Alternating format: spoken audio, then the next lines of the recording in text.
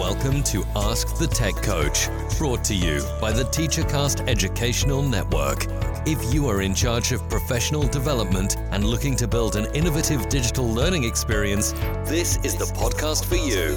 Join us each week as we uncover strategies that tech coaches are using to drive their digital transformations one classroom at a time.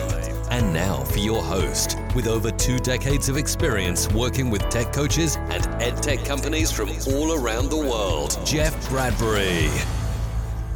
Hello, everybody. Welcome to the TeacherCast Educational Network. My name is Jeff Bradbury. Thank you so much for joining us today and making TeacherCast your home for professional development. This is Ask the Tech Coach podcast, episode number 105. Today, we're going to be talking about how video can meet project-based learning. I know, I was skeptical when I saw it, but there is an amazing application that is brand new out there. I'm excited to have the founder and the CEO of that application on with me for an amazing conversation. But before we get into that, I want to bring on my co-host, Susan Vincent. Susan, how are you today?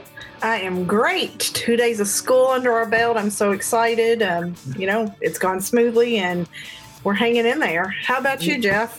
Things absolutely are great. So many different things have been happening ever since we had our Tech Coach Live. I just want to start up at the top to say one more time, thank you to all the tech coaches and everybody who was there. I had so many people at our Tech Coach Roundtable this past week say so many things about how wonderful the sessions were. I am excited that all of our sessions are now broken down. You can go on over to our YouTube channel over at teachercast.net/YouTube. We've got an entire playlist of 14 episodes going from what is a Future Ready Coach to the Google Certified Tech Coaching Program. So much stuff is out there. Sue, it was a great time. Oh my goodness, it was an awesome day. I was so grateful for the opportunity to get to be a part of it.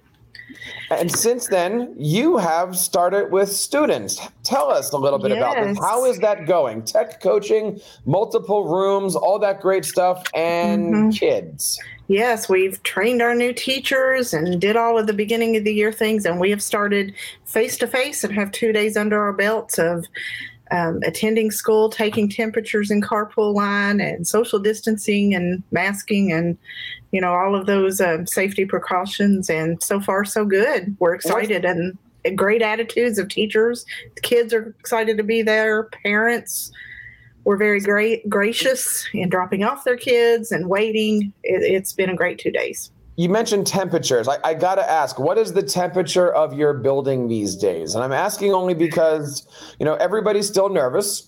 Even though you've had kids for a few days, I'm sure that everybody still wakes up wondering, is this the day? Will something happen? What is the temperature with the faculty and staff? As in, you mean climate-wise, culture? How are they feeling about going into school and interacting with kids and 6 feet, all that stuff? For the most part, they're just glad to be with kids again and being able to talk to them face-to-face and eye-to-eye. It's been very upbeat, better than we could have ever expected. Have you seen or heard of any scares in your area? I just saw a report saying that as colleges are going back, 16 colleges so far have reported issues with breakouts, I guess might be the right word for this. In our general area, here where we are in the Louisville area, we're plugging along and doing fine, so nothing to be scared of. Hey, you've got some great stuff going on at your school, I hear. Tell me about this parent university. Oh, my goodness. I am so excited about this. A few weeks ago, one of our principals, good friend of mine, came to me and said, I have this idea. I want to do something for our parents. What do you think? And I said, I love this idea. Let's run with it. Yes. Next thing I know, a school-based idea went to a district-level idea, went to a community-based idea. And after just 2 weeks of planning, creating, Google citing, all that stuff, we officially launched our parent university this week to amazing roaring success. And I know that because I just joined our Facebook group for parents, and there's so many good things about it. But essentially, we're going to talk about this over the next couple of weeks as this thing gets built out. But we are creating an environment where parents can learn from other parents, parents can learn from staff members, and our tech coaches, Sue. It's being awesome. Designed so our tech coaches can shine not only in their buildings, but across the entire district. So we've run sessions on writing. We've run sessions on Flipgrid. We've run sessions on Google Classroom from a parent's point of view. And I love the fact that the goal for this is not to make it a tech course for parents, but we're really bringing this into a larger atmosphere where eventually you're going to see sessions on how do you create IEPs? How do you get your students into kindergarten? What does high school look like? How do you get, college tuition paid for? It's going to be a multi-level, onion, as they would say. And we're really just getting started. I'm so excited because I happen to be the guy that's kind of molding this and building all the websites and making people go crazy with my wacky ideas. But I absolutely love it. And you can check it out. It couldn't be a better time than to be making those connections. And you know what? The whole thing here is it's all about connecting people with faces, connecting people with names, and making sure that we know that when we're looking for things, we have a place to go to help and to get help.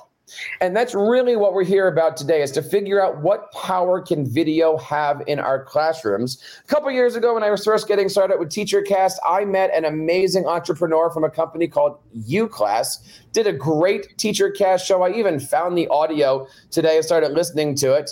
And I want to bring him on today. He doesn't represent UClass. I want to have him tell you a little bit about his background story, but he has an amazing new opportunity to bring project-based learning and short digital video into your classrooms. I want to bring on my good friend, Zach Ringelstein. Zach, how are you today? Welcome to Ask the Tech Coach. Welcome, Zach. Oh, thank you so much. Thanks, Jeff. Thanks, Susan. It's wonderful to be here. Zach, it is so great to have you. And we reconnected a little earlier. We first met when you were doing an app called UClass. Tell us a little bit about your background. How did we get here? And I want to give you a couple seconds to talk about something interesting that you've done that I don't honestly know anybody that's ever done on a global congressional scale. Tell us a little bit about who Zach is. Yeah, sure. And I'm curious what that thing that I've done is. But I think one of the things that I've done is I actually was a teacher before I founded an educational app. And I think that's one of the reasons why I'm back in the game doing this again, is realizing that some of the pedagogical approaches that we know based on research, and I know based on my classroom experience, works with kids, can be implemented well with technology, will never be good as in-person learning, but I'm excited to do that. My background is that I was a teacher for 5 years, taught 3rd, 4th, 5th grade. I then went on and started UClass. UClass was a way to crowdsource curriculum around the world. We ended up selling that to Renaissance Learning, who does AR360 and the STAR assessment. And I worked as an operator for them, helping to integrate our product into theirs and build a teaching product with them. And then I am now getting my PhD up at Teachers College. I've done a lot of work in politics ever since. Ran for US Senate. And was the Democratic nominee in 2018. And now I'm back at it with Zigazoo, working on project-based learning, which has always been my passion, recognizing that at the end of the day, instruction and learning does not have to be boring, dry, rote. We don't need to just be regurgitating facts all day long and standardized testing the heck out of kids. We could actually be doing joyful projects, and we can be solving real world problems with purpose and meaning. Wow, absolutely. When we think of project-based learning, the first question I have is, how do you do it, right? I know in my situation, I'm going back into a middle school. I have one classroom that I walk in. It's not even my classroom. I don't even have belongings in the building anymore at this point. I'm just going room to room, but I have physical students and hybrid students. Sure. I got 4 or 5 classes a day. Everything is different, and I have an hour. How are we doing this, Zach? How are teachers these days able to look at this project-based learning thing and make sense of it so that way they're being entertaining and educating for both physical and virtual?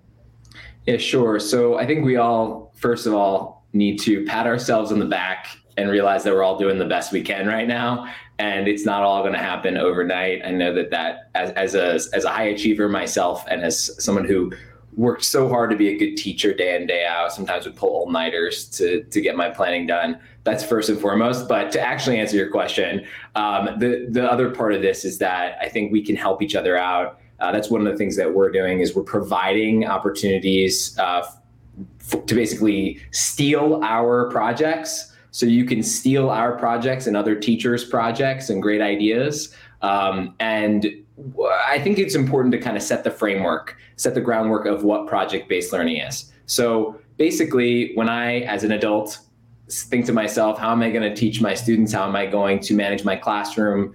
How am I going to build a company? There's a whole set of unknown problems ahead of me, and I need to go about figuring out how to solve them. And I find a lot of purpose and meaning in solving those problems. And that's how most of the world works. And that's how most of the adult world should look for most people. And kids, just like adults, find meaning and purpose in doing things that are real, as opposed to sitting and reading a paragraph and then answering a bunch of multiple choice questions. And so I got really hooked on this idea because, oh, wow, what if kids, instead of like us spending like an hour block on math, running through a scripted curriculum, and then an hour block on English, running through a scripted curriculum, what if instead we were working on projects that were actually honing in and working on some of these same skills, but we're doing it through real world problems. It turns out there's some really great research that says that when you do this sort of thing, which is hard to implement, but actually easier to implement, believe it or not, in the COVID world, it actually ends up increasing retention, and long-term kids do better on standardized testing in high school when they're doing project-based learning as opposed to the standardized kind of testing-based learning. So that's the background of it. How do you do it? Well, Zigazoo, our app, is making it easier, because what we're doing is we're basically saying there are 3 pillars of project-based learning. The first is a driving question. The second is a public project. And the third is an authentic audience. So what does that look like? That can look as simple as saying to a family, hey, can you make a volcano using home ingredients? That is an example of a project. And what's cool about Zigazoo is that kids are going ahead, doing that experiment, learning chemistry through that project, and then sharing short videos of it to a public audience, which is their classmates, as well as, depending on the type of account you have, other classmates across the country and world, and therefore getting a lot of meaning out of the project as opposed to just doing these things in isolation. So let's take a look at this here, because Sue, when we're looking at video here, we need to make sure that the students in the classrooms are equipped to do all that stuff, right? Mm-hmm. Oh, yes, definitely. We've been talking a lot about video lately, and this just, further illustrates our point of how important that is in the season of this pandemic, and, bringing it forth, as we do this and move forward. And this project-based idea with Zigazoo is a perfect fit, I feel. Yeah, video is really powerful. So I've been having this debate with a lot of different educators and technologists in the field. And the debate is between synchronous and asynchronous learning. And Susan, it sounds like you're in a great spot right now to be able to do synchronous learning because you're in an in-person environment. Are you also doing hybrid, by the way? We are doing hybrid along with our in-person. Our high schools have live stream students along with their face-to-face students, and they're part of the class. Right, exactly.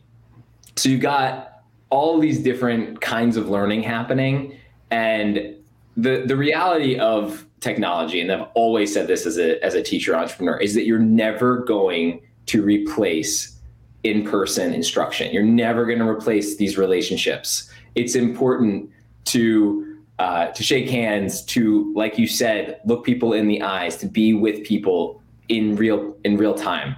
But when you can't do that because of the pandemic or because of different restrictions that a lot of schools are under right now, what you can do is you can basically set the groundwork for those meaningful experiences and then check in with kids.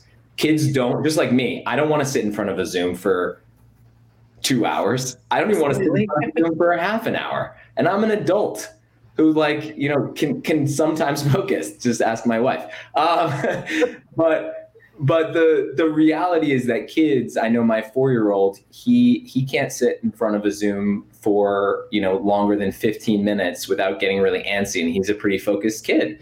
And I don't think it's fair to assume that kids can do synchronous learning in the same way that they can when they're in a classroom. And so what we're saying is, listen, it's really nice to check in through community meetings. It's nice to check in throughout the day, but give kids real experiences. Say, here's our project, here's the groundwork for it. Go off, do it. Show how you can independently do it. Work with your siblings or with a group of peers who are in a pod, and then come back and show off that learning through Zigazoo or other platforms with short form video that then kids can engage with, and they can basically share their products, either their final products or their rough drafts of their products as they go towards building whatever they're building. So yes, that's exactly what project-based learning should be about. So during all this, you've come up with this great new app that I'm just learning about in the last couple of days here, Zigazoo. I'm excited to delve into it a little bit more.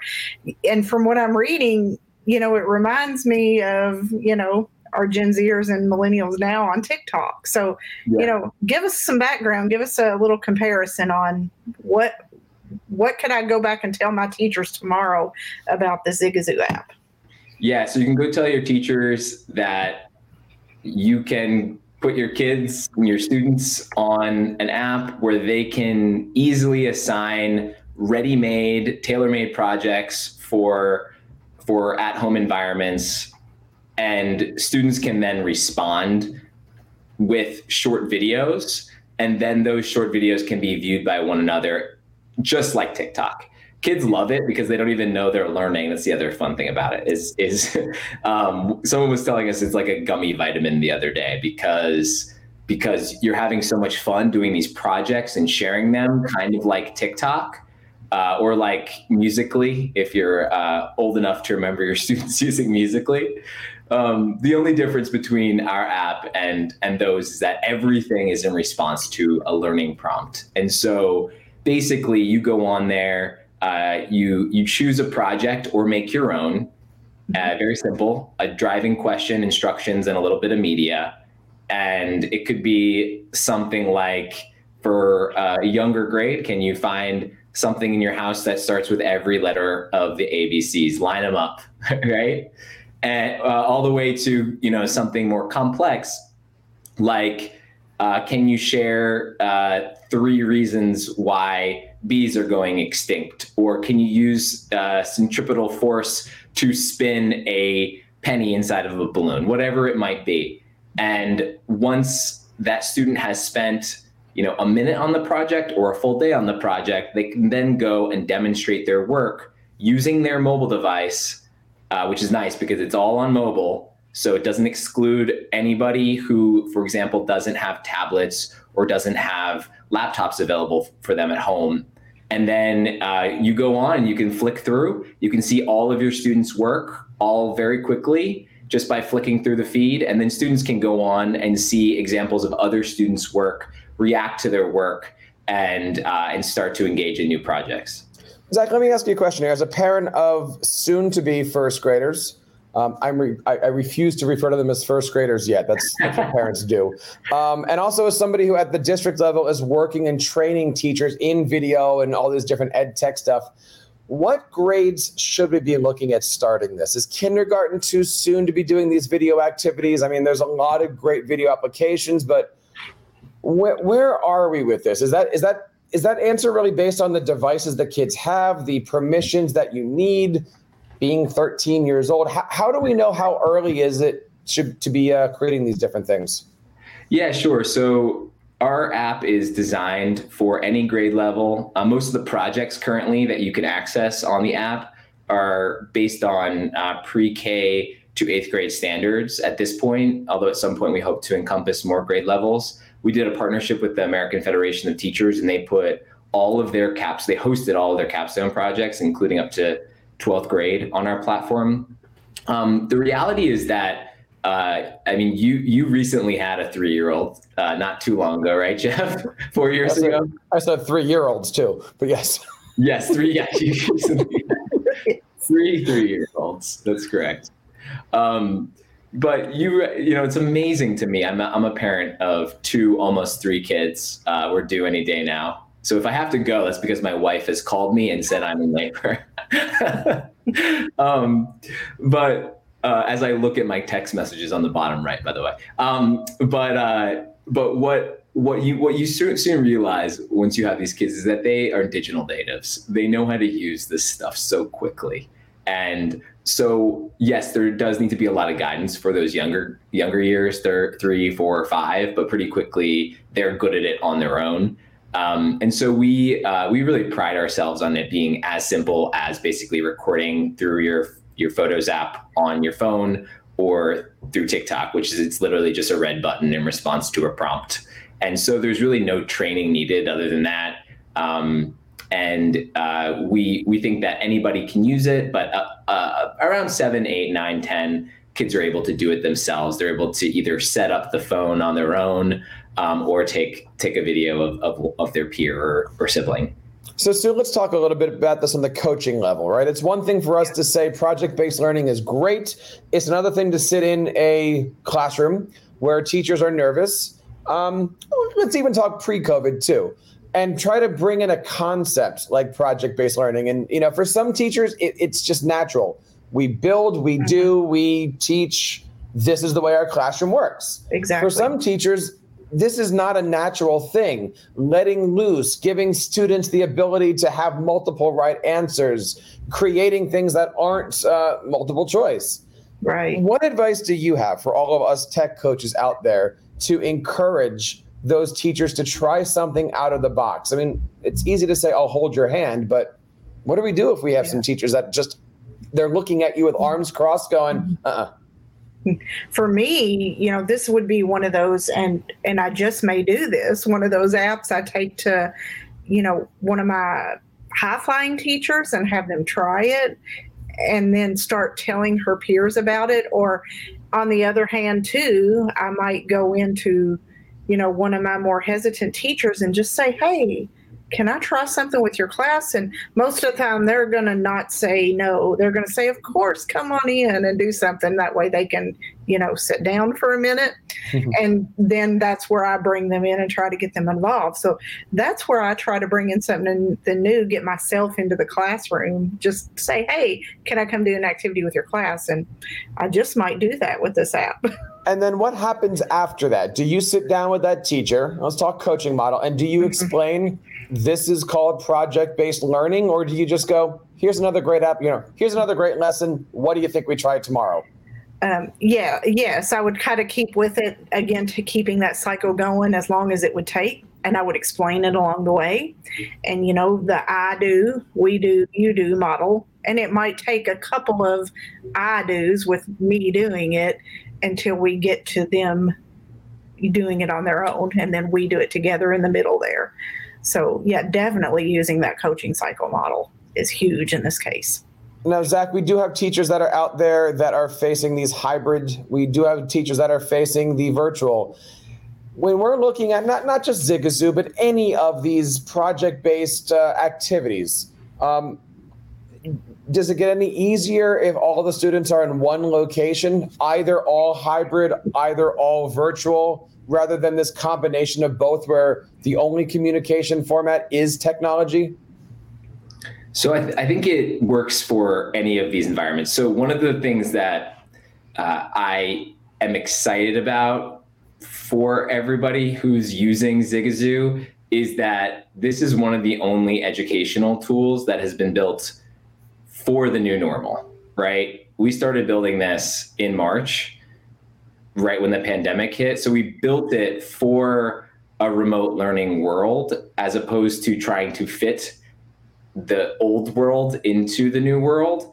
And the reason I say that is because what's great is if you're teaching fully remote, you can assign these projects and they're all built for a home environment, with the idea being that kids are going to have fun doing things that are social with their peers as well as learn at the same time. And they're going to be able to take their time with these projects. as opposed to forcing them to sit on a screen for hours or giving them tasks that are impossible to achieve because of technology restrictions. They don't have the technology, or because the projects you just can't do with the materials at the home environment or with the supervision necessary for those types of projects. And so what we're basically saying is, hey, this is really great because it's literally built for remote learning. But in a hybrid model, what's great about it is that everyone's still part of the same classroom and can show off their work in a short form video, which is really easy, by the way, for students to digest, for teachers to digest. They're able to show off their work from the classroom or from home, and everybody can feel like a unified class when they're engaging in that way and stay connected. So Zach, you mentioned the prompts that are available. So as a teacher or as a coach advising a teacher, do we go in and search for those prompts? Are they categorized, grade level categories, topics, standards? Yeah. So a few things. First of all, we have all of the American Federation of Teachers capstone projects on there, and they are wonderful, and they were built by teachers for teachers. And then everything else was built by teachers for teachers. And they span grade levels and they span all subjects. We have tons of science experiments using at-home ingredients. We have best-selling authors reading stories. They read the full story, and then there's a question at the end of the story that helps with reading comprehension. We have different literacy prompts, math-based prompts. Today, our math-based prompts was as simple as, can you find something in your home that is 1 inch, 2 inches, and 3 inches long, right? And that helps kids both with measurement, but also with estimation skills, et cetera, and so forth. And so there's all sorts of categories on there. And then we're actually launching something called Channels, where we're having teachers share their projects with everybody. So basically, you're going to have an opportunity as a teacher to start your own channel, create projects, and then share them with other teachers. We also have museums, zoos, and children's musicians, et cetera, who are having their own channels. So we have like the Tech Interactive Museum, and we have a children's museum out of Florida, and a zoo, and Lit World, the nonprofit. There's a bunch of wonderful content that's created from big organizations that usually have in-person visitors, but because of COVID can't. And so we're really excited about teachers being able to use those in their classroom. Wow, wonderful resources. Yeah. When we're looking at this, just to kind of put a bow on everything here, what advice do you give to teachers? Let's forget project-based learning for a second. Let's forget all, just Zach, you've been a teacher, you've been in this, you've been through this. You're a parent, you're seeing things happening from that side of the desk, and you're an ed tech developer. What advice do you have for teachers and tech coaches as they start this new year when it comes to their fears, their questions, their doubts, their securities, their insecurities? What speak for every single ed tech developer out there, Zach? What do you want teachers to know and think about when it comes to handling their classroom, bringing in tech, bringing in new tech? Floor is yours, man. Yeah, I think it gives me chills even answering this question, because I think that the most important thing is that kids still need the same things that they needed before. They need food in the morning, they need smiles, they need hugs, they need that calm, warming voice, they need friendship, and they need good, engaging learning. And the reality is that you can't give all those things through a screen. You just can't, right? And so how do you facilitate that happening at home? Or how do you facilitate these things happening in a different environment that you don't have as much control over? And I think that that's where tech can be useful, is you are still in communication with them in relationship. You can give the smile, and you can basically start to lay the groundwork for meaningful projects, for relationships to be built, if not with their classmates in the same way because it's all through screens. You can do it through family pods and asking them to engage in fun activities like interviewing family members or collaborating with siblings, and just remembering that at the end of the day, these are children and they need those basic supports. And that's the teacher and the parent in me speaking. And then from a pedagogical perspective, an instructional perspective, we have to remember that. And I think, if there are any silver linings to COVID, one of the things that I think could be a silver lining is the idea that kids don't want to sit in a desk all day. And I don't think most teachers are doing that to their students anyway. But maybe we can remember that, it's actually really important. The human side of education is really important. The side of education that is about kids collaborating and feeling empowered to own their own learning. And maybe we'll realize through this that if a kid isn't going to do it at home, then maybe we shouldn't be doing it at school either. And that there are better ways to do instruction than what, I think teachers call drill and kill method. And I'm excited about the opportunity for kids to engage in science projects and in thinking about literacy as a fun activity as opposed to a boring activity. And I think there are ways through video, through utilizing the mediums like social media that we know, through utilizing project-based learning prompts that I think can really engage learners in a more meaningful, exciting, and fun way. Zach, thank you so much for your time today, and I'm glad that we got a chance to catch up. And I'd love to pick your brain sometime on here. How do we encourage our students to reach for the stars? I'd love to know more about the congressional race. Maybe you can tell us a little bit about how all that works. Because look, we all have students that want to go beyond our classroom. We all have students that go, maybe can, I should have, would have, all those different things. You are somebody out there who even when I met you at U class, always looked up to guys like you. Teacher, I even remember talking to you about this after the shows. Teacher has an idea, built something, had a dream, sold it, did some great things, and now you're here helping out your own children. I love this story. Zach, thanks so much for coming on today. Thank you. You guys are very inspiring. And thank you to everyone who's watching. I wish you the very best this year. And please contact us if you need anything. And Sue, there's a lot of great things that are happening, not only in the world of ed tech, but also in the world of technology coaching. I want to remind everybody that our Tech Coach Network just launched last week during the conference, and we are now over 100 tech coaches strong. We've got a lot of great things happening in that network, and you can find out more information and sign up for free over at teachercast.net/TCN form for Tech Coach Network.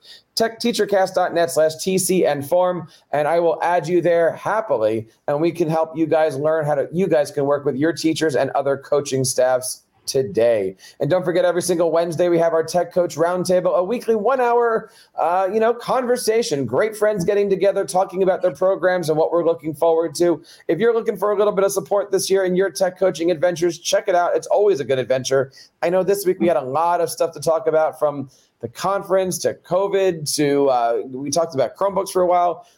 Fun and riveting conversations, I got to tell you. So check all that stuff out. Sue, where can we find out more information about the great things that you and your students are doing? Find me on Twitter at SV314DWS and at techimaginations.net. And of course, you can check out all the stuff over at AskTheTechCoach.com, your home for tech coaching information. You can find us over on Twitter at AskTheTechCoach. And right after we record these, we have a second show that we actually just started with our friends over at Beluga. You can go to live.beluga.com/teachercast, and all of our great stuff is going to be there. We've got 2 different shows each week, 2 different curriculum, 2 different sets of resources, and we are having a great time helping you guys out, the instructional technology coaches. So on behalf of Zach and Susan and everybody here on the TeacherCast Educational Network, my name is Jeff Bradbury, reminding you to keep up the great work in your classrooms and continue sharing your passions with your students.